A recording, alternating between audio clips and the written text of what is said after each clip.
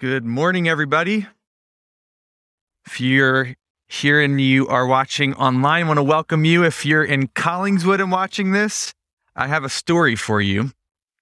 This past week, our pastors had our pastors meeting, and we got to go down to the Collingswood campus, and Pastor Jerry cooked up a breakfast fit for kings. We had pancakes, bacon, eggs, and we're never having a staff meeting here again. We're always going to go to Collingswood. And he actually offered for the Collingswood campus for you guys to have that every Sunday if it's something you'd like. He's more than willing to do that on a weekly basis. All right, we are in the book of Acts this morning. Go ahead and pull out your Bibles. If you forget what book we're in, there's a giant sign behind me, and also we're going to be here for quite some time. So it's the book of Acts. We're in there this morning. Pastor Mark shared a while back that a number of us pastors and some other ministry leaders are part of a kind of a cohort that are learning to study Scripture in some new ways, and we're doing that in some monthly, every few months, gathering with other churches in Pennsylvania.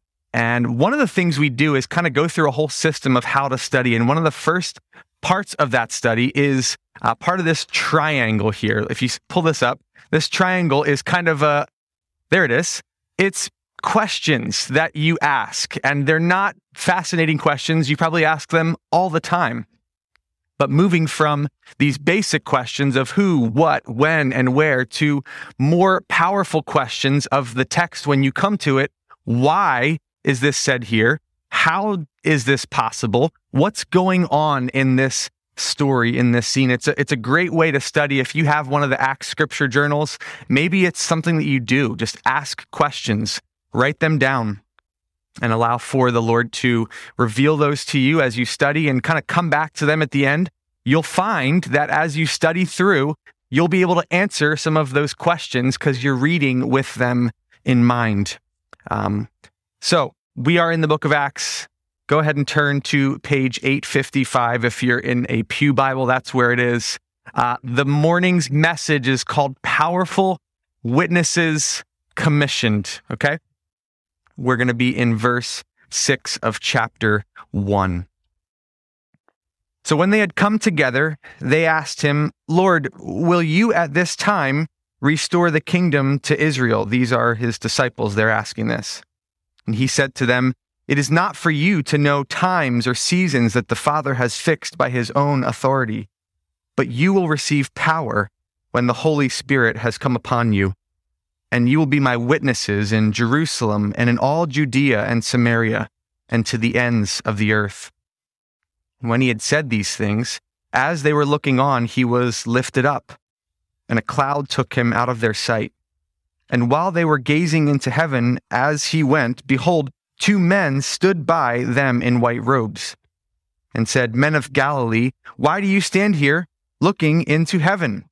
This Jesus, who is taken up from you into heaven, will come in the same way as you saw him go into heaven." Are you guys hearing a ring? Okay, a little bit of ringing. Daniel, I'm hearing ringing in my head. Maybe you can fix that for me in my head. Let's pray. Father, we are so grateful that you have revealed to us in written word in our day the story of your Spirit's work building the church. God, this is not a story about a group of men who had what it took, but a story of your Spirit at work in and among and through ordinary and unschooled people. Your Spirit is powerful, and God, I pray this morning your Spirit would have its way among us as well. We pray these things in your name. Amen. Okay, so just to quickly recap, Dr. Luke is the writer. He is a physician, and he has written 2 volumes. The first book is Luke, his own book, written to a man named Theophilus. He calls excellent Theophilus. Evidently, he was a high-up government official. And so the first Gospel of Luke was written to Theophilus. Then we have the book of Acts, which is volume 2 of this work. And you see the 2 differences here. The book of Luke, the gospel, is Jesus at work through his life, death, and resurrection. The book of Acts then takes us to the Spirit of Jesus at work through his followers. Acts is a selected history of the early church. It's not expansive, though it tells a number of the details, because Luke wasn't there for that early church history. He became a Christian later in life. And what happened was he joined Paul on this missionary journey and continued his travels later in his life. And so Luke collected all of this data through personal stories and interviews with people and recorded this down, that Theophilus and in turn us would have this record of the church. The book of Acts holds 33 years of this history. And so as you're reading through, again, keep in mind a timeline of when these things happened is not just one after the other, but over 33 years.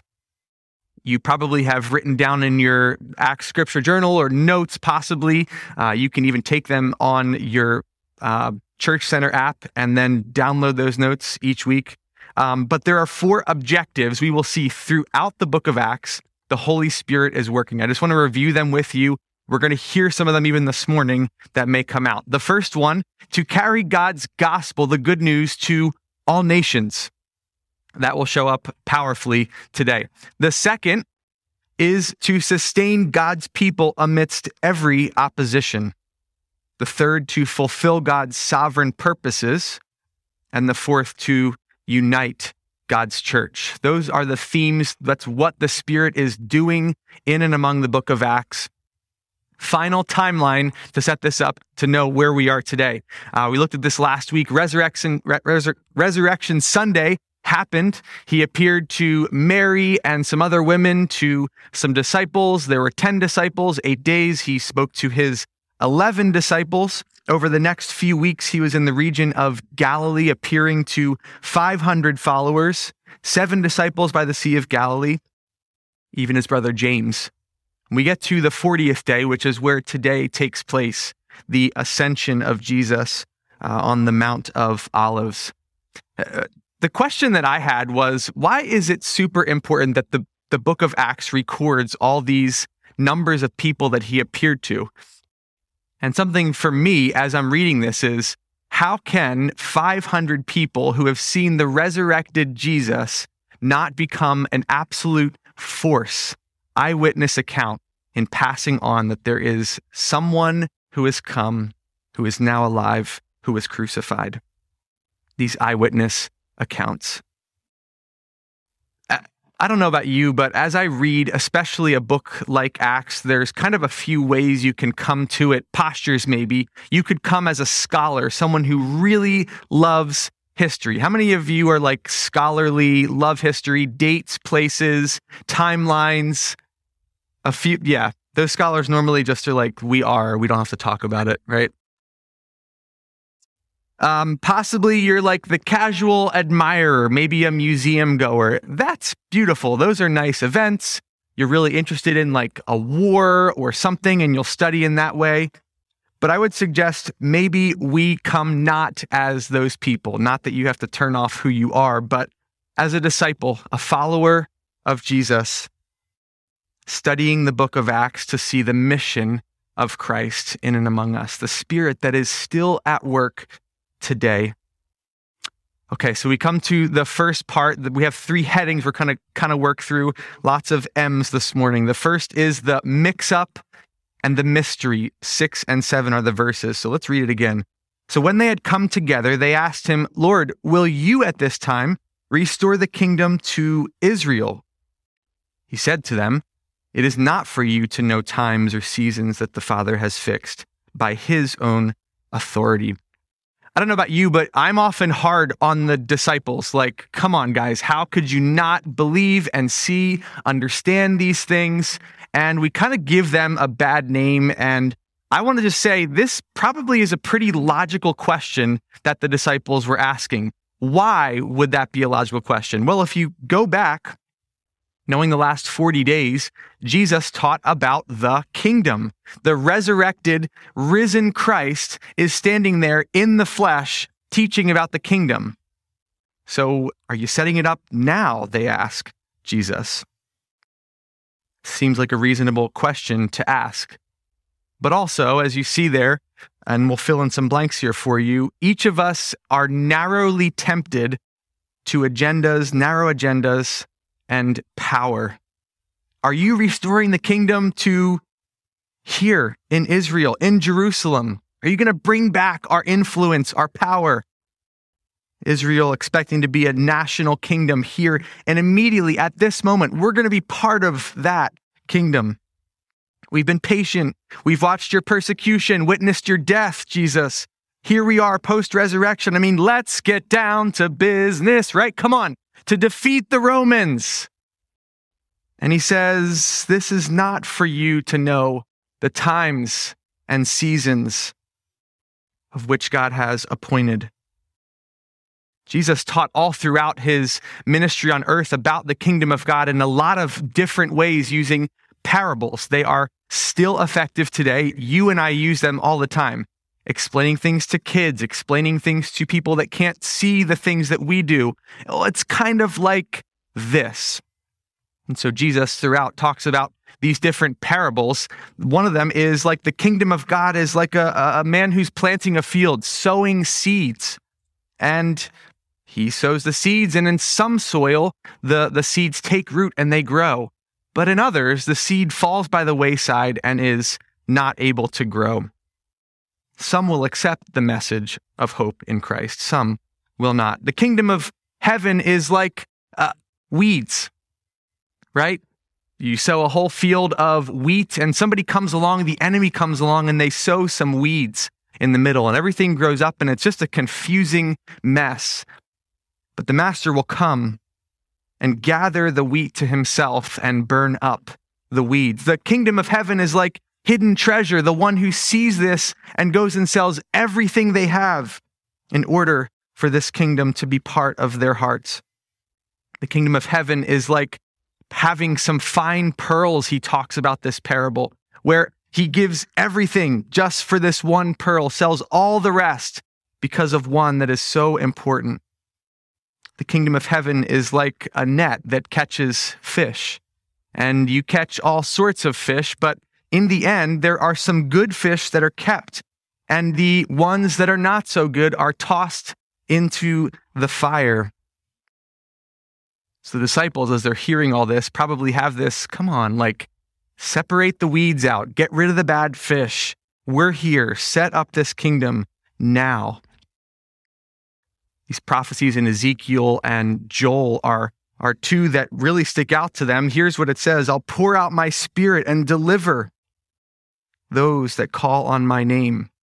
In Joel, it talks about this prophetic hope of rebuilding Jerusalem. So this is not a crazy question for the disciples to ask. Even the mother of James and John, remember in Matthew chapter 20, she says, hey, when you're setting up this kingdom with my boys in the kingdom, can one of them sit on the right of you and the other he can sit on the left, and we'll all do this together, Jesus. And he politely rebukes all three of them. Why? There's this draw to power, to prestige, to influence. We're all tempted, narrowly focused on the things that we see. Instead, then, we pray as Jesus taught us to pray. Your kingdom come, your will be done. In Deuteronomy 29:29, it says, the secret things belong to the Lord.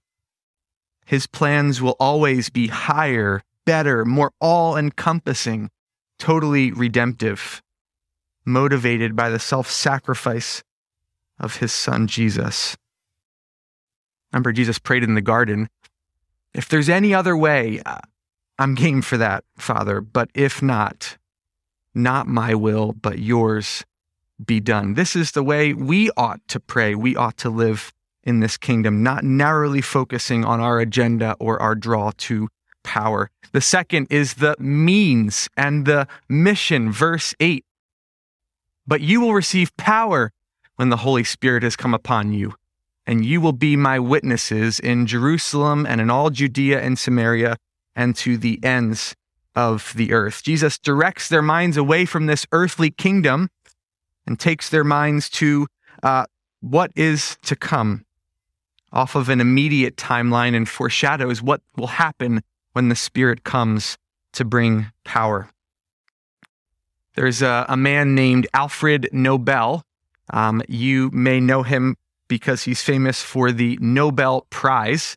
He was a Swedish chemist and an engineer who lived in the 1800s, and Alfred Nobel held more than 355 patents. He became the largest benefactor to the award, and so named after him, the Nobel Prize. His greatest achievement, though, was this compound that he made, combining diatomaceous earth with nitroglycerin. I have no idea what either of those are. But it was an explosive type substance. His version seemed to be more safe than his competitors, and so he came up with a really catchy name, Nobel's Safety Powder that explodes. Kind of get your name out there, make sure people know that it's a safe way of exploding things. But it didn't stick. It wasn't selling. It wasn't really popular. And so he asked his friend, who was a Greek scholar, what's the word for explosive power? And he said, well, the word is dunamis, spelled like this, dynamis, as we would say it. The word is dunamis.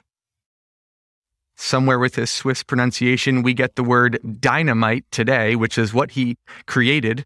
He created more versions of that, but that's the word here. You will receive power. You will receive this explosive dynamite power when the Holy Spirit comes upon you. Not some sort of innate thing. Now that we have Christ in us, we have his Spirit, and now we march on in our own strength. This is a specifically received power. You will receive this power. You don't have it. It's being given to you. We know that power comes from the Holy Spirit. We also know that Spirit-filled believers are to be witnesses as we continue on there. You will receive power to be my witness. The Holy Spirit's work in us produces this witness. This is his power given to us. But when the life of a Christian becomes changed because the Spirit just won't allow you to do that anymore, and the Spirit directs you into things that don't make sense to people, as that life begins to change, to look more like Christ, we are filled with his Spirit and look different as his witnesses. It's pretty interesting. In the book of Luke and Acts, the phrase filled with his Spirit is used. It's used about 14 times, and every single time that somebody is filled with the Spirit, there's something that happens right after that. Almost every time, 14 times. The word of God is spoken boldly. Isn't that crazy? When the Spirit fills somebody, we might think what the Spirit would do, but every time they just give witness to what's been happening. Spirit-filled people testify about Jesus. They bear witness to his work. Witness is a common word. We know what that means, but maybe you've heard witness before talked about and you're like, yeah, I don't do witnessing. I don't do evangelizing. Those are big Christian words. How do you do witnessing or evangelizing? Well, if anybody's ever been in a car accident or watched a car accident or something of that nature, you've probably been a witness before. We were driving a few weeks ago, and all four of us were in the car, my wife and two kids, and we're driving down Route 55. It's like pitch black at night. We're driving to see my nephew's basketball game, and these two cars zoom around us, and right in front of us, it's just us and these two cars. One of them swerves, flips, and lands upside down on the side of the road. We are totally stunned. I'm thinking I'm going to walk across the road and find somebody who didn't make it. Miraculously, everybody was okay, but we became witnesses to that crazy thing that happened. My wife's on the phone with 911, and they're like, no, we need an eyewitness. Walk across Route 55 in the dark and go see what you see in that car. And so that's what we did. And again, everybody was okay, thank God. But we had to have eyes visual on what was happening. We became a witness to what we saw, what we heard, and we gave testimony to what happened right in front of us. Maybe you've been a witness, maybe in a legal case, or you had to give a testimony about something. Oftentimes, when you're raising kids, you're looking for a solid witness to, all right, what actually happened here? Who started the thing right here? And some of you are like, we have a couple trustworthy witnesses and one not so much of those. The Greek word here for witness is martyros. You can kind of see what that word looks like, right? It looks like martyr. That's where we get the word martyr from. And interestingly enough, this is just what happens. Certainly through the centuries, many people, including the early followers of Jesus, were martyred, killed for their faith. And in their death, what happens? A powerful witness springs forth. Many came to know and love Jesus because of the way the followers faced death and gave glory to God. Stephen, we'll see in just a few weeks here, is the one that we see early on that is martyred and gives glory to God. And people, there's this incredible explosion of people coming to know Jesus because of his death. The early church father Tertullian says, "The blood of the martyrs is the seed of the church." It's kind of a dark quote, but it's how it happens. People's witness just bring forth what needs to be brought forth in someone's life. Okay, let us see here. God's mission includes all believers to all people. Notice in the verse, we're going on to Jerusalem, Judea, Samaria, and to the ends of the earth. If you're a follower of Jesus, if you have the Spirit of Christ in you, if you've tasted forgiveness, if you know what grace looks like because of your own journey with the Lord, if you've been justified, you've watched your sin nailed in your place on the cross, God's mission involves you. You are a witness. By very nature of following Jesus, you are a witness to what has happened. We participate in this, and we have the choice to be an effective witness, or maybe just to kind of cover that up and hide that witness. 1 Peter 3:15, "But in your hearts, honor Christ the Lord as holy, always being prepared to make a defense to anyone who asks you for a reason for the hope that's in you." Man, how are you okay in this situation? Like, there's no way you should be joy-filled. There's no way you should have hope here. Why do you have that hope? I need that hope. What is it? Slam dunk right there. That is the conversation of witness. Titus 2, it says, "How we live is our witness," that people would, as they come to bring charges against us, they really don't know how to do that. They can't bring anything bad to say about us because of the way that we live and function as witnesses to Christ. We've been changed. We live that way. It is our witness. In Jerusalem, Judea, Samaria, to the ends of the earth. Jerusalem is right where they were located, their hometown. And then we know it kind of breaks out. Judea is their own culture, kind of in the same region, but it's not really the hometown. Samaria then breaks out. It's a nearby culture, though different from Jerusalem culture. And then to the ends of the earth, including everyone not born of Jewish heritage, the Gentiles, where Jesus is unknown. Those circles keep building out, which we'll get to here in a minute. John Stott says this: "Christ's kingdom tolerates no narrow nationalism. He rules over an international community in which race and rank and gender are no barriers to fellowship." I'm giving you a second Tertullian quotes, 2 in 1 sermon. This is like really church fathery. 204 AD, he's writing in this Roman Empire. He's in the North African region under the Emperor Severus, and this is what Tertullian says: "We are but of yesterday, and we have filled every place among you, cities, islands, fortresses, towns, marketplaces, the very camp, tribes, companies, palace, Senate, forum, we have left nothing to you but the temple of your gods. The pervasive nature of the witness of Christ goes forth. We're everywhere. We're in every place. All you have left is a place to worship your gods, those temples. Adolf Harnack is a German church historian. He says it this way: we cannot hesitate to believe that the great mission of Christianity was in reality accomplished by means of informal missionaries. Informal missionaries. Does that classify you? Do you feel like you informally have this calling to be a witness where you are?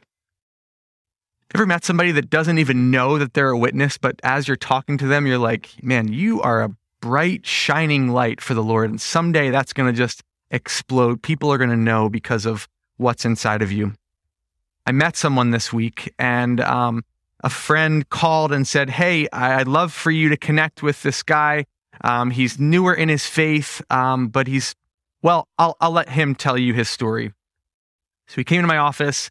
We sat for more than 2 hours, and he was telling me his story, and something like this involved early in his life with the demonic realm. Just chose to kind of go into all of those things of darkness. Friends with many people who claim to worship Satan. And he describes this long, dark, and terrifying journey of seeing and visualizing these things happening all around him. He dove headlong into the things of the world, trying to satisfy whatever it is that was missing. And finally, one of the friends, interestingly enough, who introduced him to this Satan worship kind of life, said, I don't know why I'm telling you this, but you're supposed to talk to God. And he said, this is really odd. Okay, I think I'll go talk to God. God meeting in the middle of this whole realm here. So he started praying. Somehow he got a hold of the Gospel of John and started reading through the Gospel of John. He was given some sermons, and he started devouring the truth of God. And what seemed like in a miraculous turn of events, with nobody around, no formal setting with pews and a pastor, he gave his life to Christ. Radically, this immediate release of the weights and struggles he'd been carrying. The Spirit of God truly lives inside of this kid.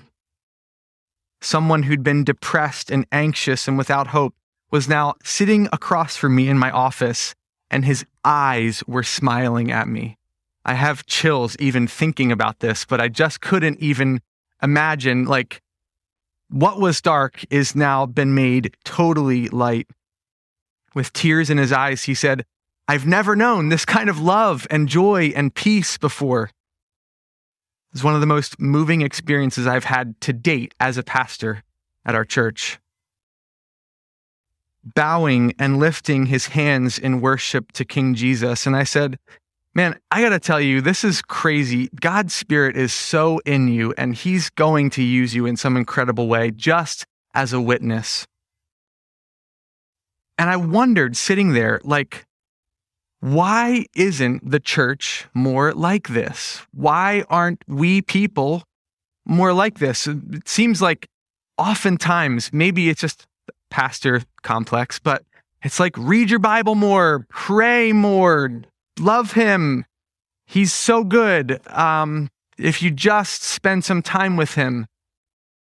And I didn't have to do that. This child who had come to Christ was so transformed, he just couldn't get enough of Jesus.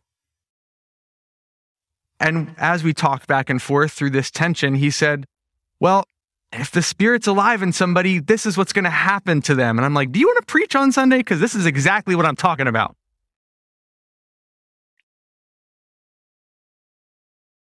If the Spirit of Jesus is alive among you, you have a story. A sinner once dead is now alive. It's his story, and we ought to tell it. Number 3, the majesty and the motivation. Verses 9 through 11 here. And when he had said these things, as they were looking on, he was lifted up, and a cloud took him out of their sight. let's just pause there, right? This physically happened, right? This is the nativity last seen in real time. A cloud took him out of their sight. And while they were gazing into heaven as he went, behold, two men stood by them in white robes and said, Men of Galilee, why do you stand looking into heaven?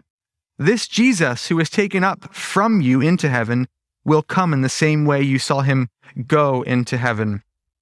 Okay, first here, awe produces joy and worship. Jesus departs back in a cloud. The disciples are looking. The better translation is they were gazing into heaven. Think of like a child that lets go of a balloon. I had thought about doing that, and Tim said, yeah, then you could tie it to a string and pull it back down, and I lost it right there. But think about a child losing a balloon, and you just kind of like watch it go off into the distance. That's what they were doing. They were just gazing. This cloud just took this man, and he's gone? Like, what? And we don't have the specifics in the book of Acts, but if you go back to the book of Luke, the end of Luke 24, you'll find what happens in their amazement. 24, verse 50 through 53. And he led them out as far as Bethany, and lifting up his hands, he blessed the disciples. He blessed them. And while he blessed them, he parted from them and was carried up into heaven. And they worshiped him and returned to Jerusalem with great joy, and were continually in the temple blessing God. It's been one of the craziest 40-day journeys they've ever had. He's resurrected. He's teaching about the kingdom. Crazy few years. He'll be with them and the Spirit is coming. And then he's gone. You would expect them to feel so sad and alone and abandoned. And yet there is joy and there is worship, and they race back to the temple. Yes, the places and the spaces that Jesus was just handed over into death. And here they are, the disciples, blessing God. This confirmation of the divinity of Christ possibly motivated them in a way they hadn't been before. Second here, the promised hope requires us to join. It's a compelling end to the message. If you think about the last part of the Nativity, as I was reading it, I'm like, man, Pastor Jim's narrative really made sense. A new story was promised, and there was great hope, right? He's coming back. Go and live in obedience, making disciples, be my witness, and wait for the Spirit to come. You will receive power. Jesus had already rebuked them with his words about the kingdom. It's not for you to know times and seasons that God has planned. Romans 13, Paul says, stay awake. Don't fall asleep. Don't forget, he's coming back. The promised hope requires that we join being witness to him. He will return. Think of those parables that he taught about. He will come and divide the wheat from the weeds. He will come and take back his children. Go and live as his witnesses. Now, it's customary at the end of a sermon to give some applications, action points. I've given you all the fill in the blanks.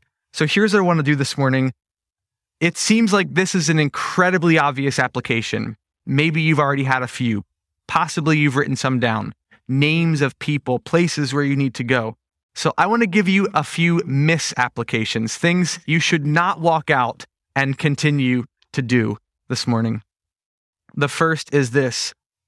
You should not continue focusing your attention looking for nations and dates and times as to when the kingdom of God is going to come back. What does that do? It deters us from in real time, right now, being a witness. Let God be concerned with the appointed times for everything. Be awake now to what he is doing. Second, we should not hold on tight to this earth, his kingdom, his will, whatever that looks like. Your goals or your aspirations, hopes and dreams. Does all you want scream Christ? Does all you live for, does all of your money point to everything we want is Christ? Third, we should not witness in our own strength. We have been given the power of the Holy Spirit who gives us this witness. There's a group of us gathering, and one of the things we're talking about is just learning how to continue to say yes when the Holy Spirit prompts us. Maybe it's in a conversation, maybe it's to not do something or to do something. But what if we practiced just responding yes when the Spirit prompts us? Maybe gives us a passage or a piece of scripture that really convicts our hearts. What if we said, yes, I hear you, Lord. This is speaking to me, and I do need to move. Learning to pay attention to ways he's working and just start following him. And as we learn to follow, we'll see incredible power on display as we witness. Maybe it's somebody just gets brought to your mind out of nowhere. You're driving on the road and somebody's name comes up and you start praying for that person. What's God doing with our witness? We should not forget the word receive. Fourth, in all things, in all of life, in all of our stories, God moves first. He acts, he wills, he intends, he gives, he loves. The first and the best, he does. We can't lose this connection to the gratitude that we have. It's not my spirit that's going and taking over and conquering things in the name of the Lord. I've been given this spirit. Okay, last one. With hesitation, I read these words to you. We should stop thinking and acting and defining missions as overseas. Now, I say that because we have some great missionaries who do not live in our country. Of course, they are supporting and carrying the gospel to all nations, as we know they should. But many of us even support overseas missionaries, this formal calling. And I'm not saying they are not doing the work of the Lord, but I want to speak to us. The majority of Christians do not live in the United States.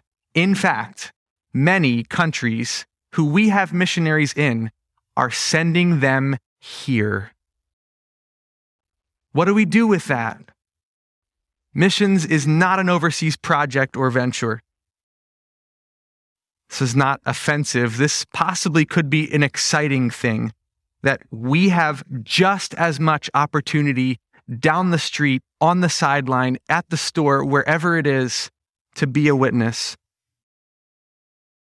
And I'll say this, we have mission trips, and I have been, through the years on some incredible times where God has used me, God has used our teams to bring the hope to people.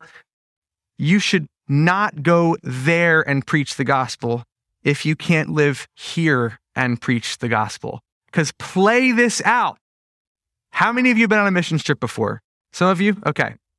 A lot of times you get there, you go on this mission trip, and surprise, what do you have to do when you go there? Tell people about Jesus. It's not like you all of a sudden quick switch and you do something different. That's the mission here as it is there. Why would we have to fly across the world to start doing that? If it's how we're living, yes, then we should go in all ways to the ends of the earth. This little graphic at the end, just to remind you as we pray. Is it there? Acts 1:8, circles going out. Okay, Jerusalem, Judea, Samaria, to the ends of the earth. There it is. They're starting in Jerusalem. They're moving outward to the ends of the earth, and God will do that. But he doesn't say, start by traveling a long way away and tell those people about Jesus. He says, Jerusalem. There's a lot here, lot to unpack. And the book of Acts is so exciting because it's not about a great bunch of men carrying the message. It's about the Spirit at work. Let's pray. Jesus, we give you praise this morning. I don't know why you said it would be better if you left, but all I can see is that your Spirit is so actively at work. And there you are, seated at the right hand of your Father. And we get to live as your witnesses here and locally and further out, just these rings that spread out to the ends of the earth. Lord, protect us from sitting here and guessing about times and dates and when you're going to do this and that and lining up with this kingdom and making our nation most important. Your kingdom involves the ends of the earth. And so we ask, God, lead us here and there and wherever you might to be your witnesses in your Spirit's power. We pray these things in your name. Amen. Amen. Thanks for being here this morning. You are dismissed.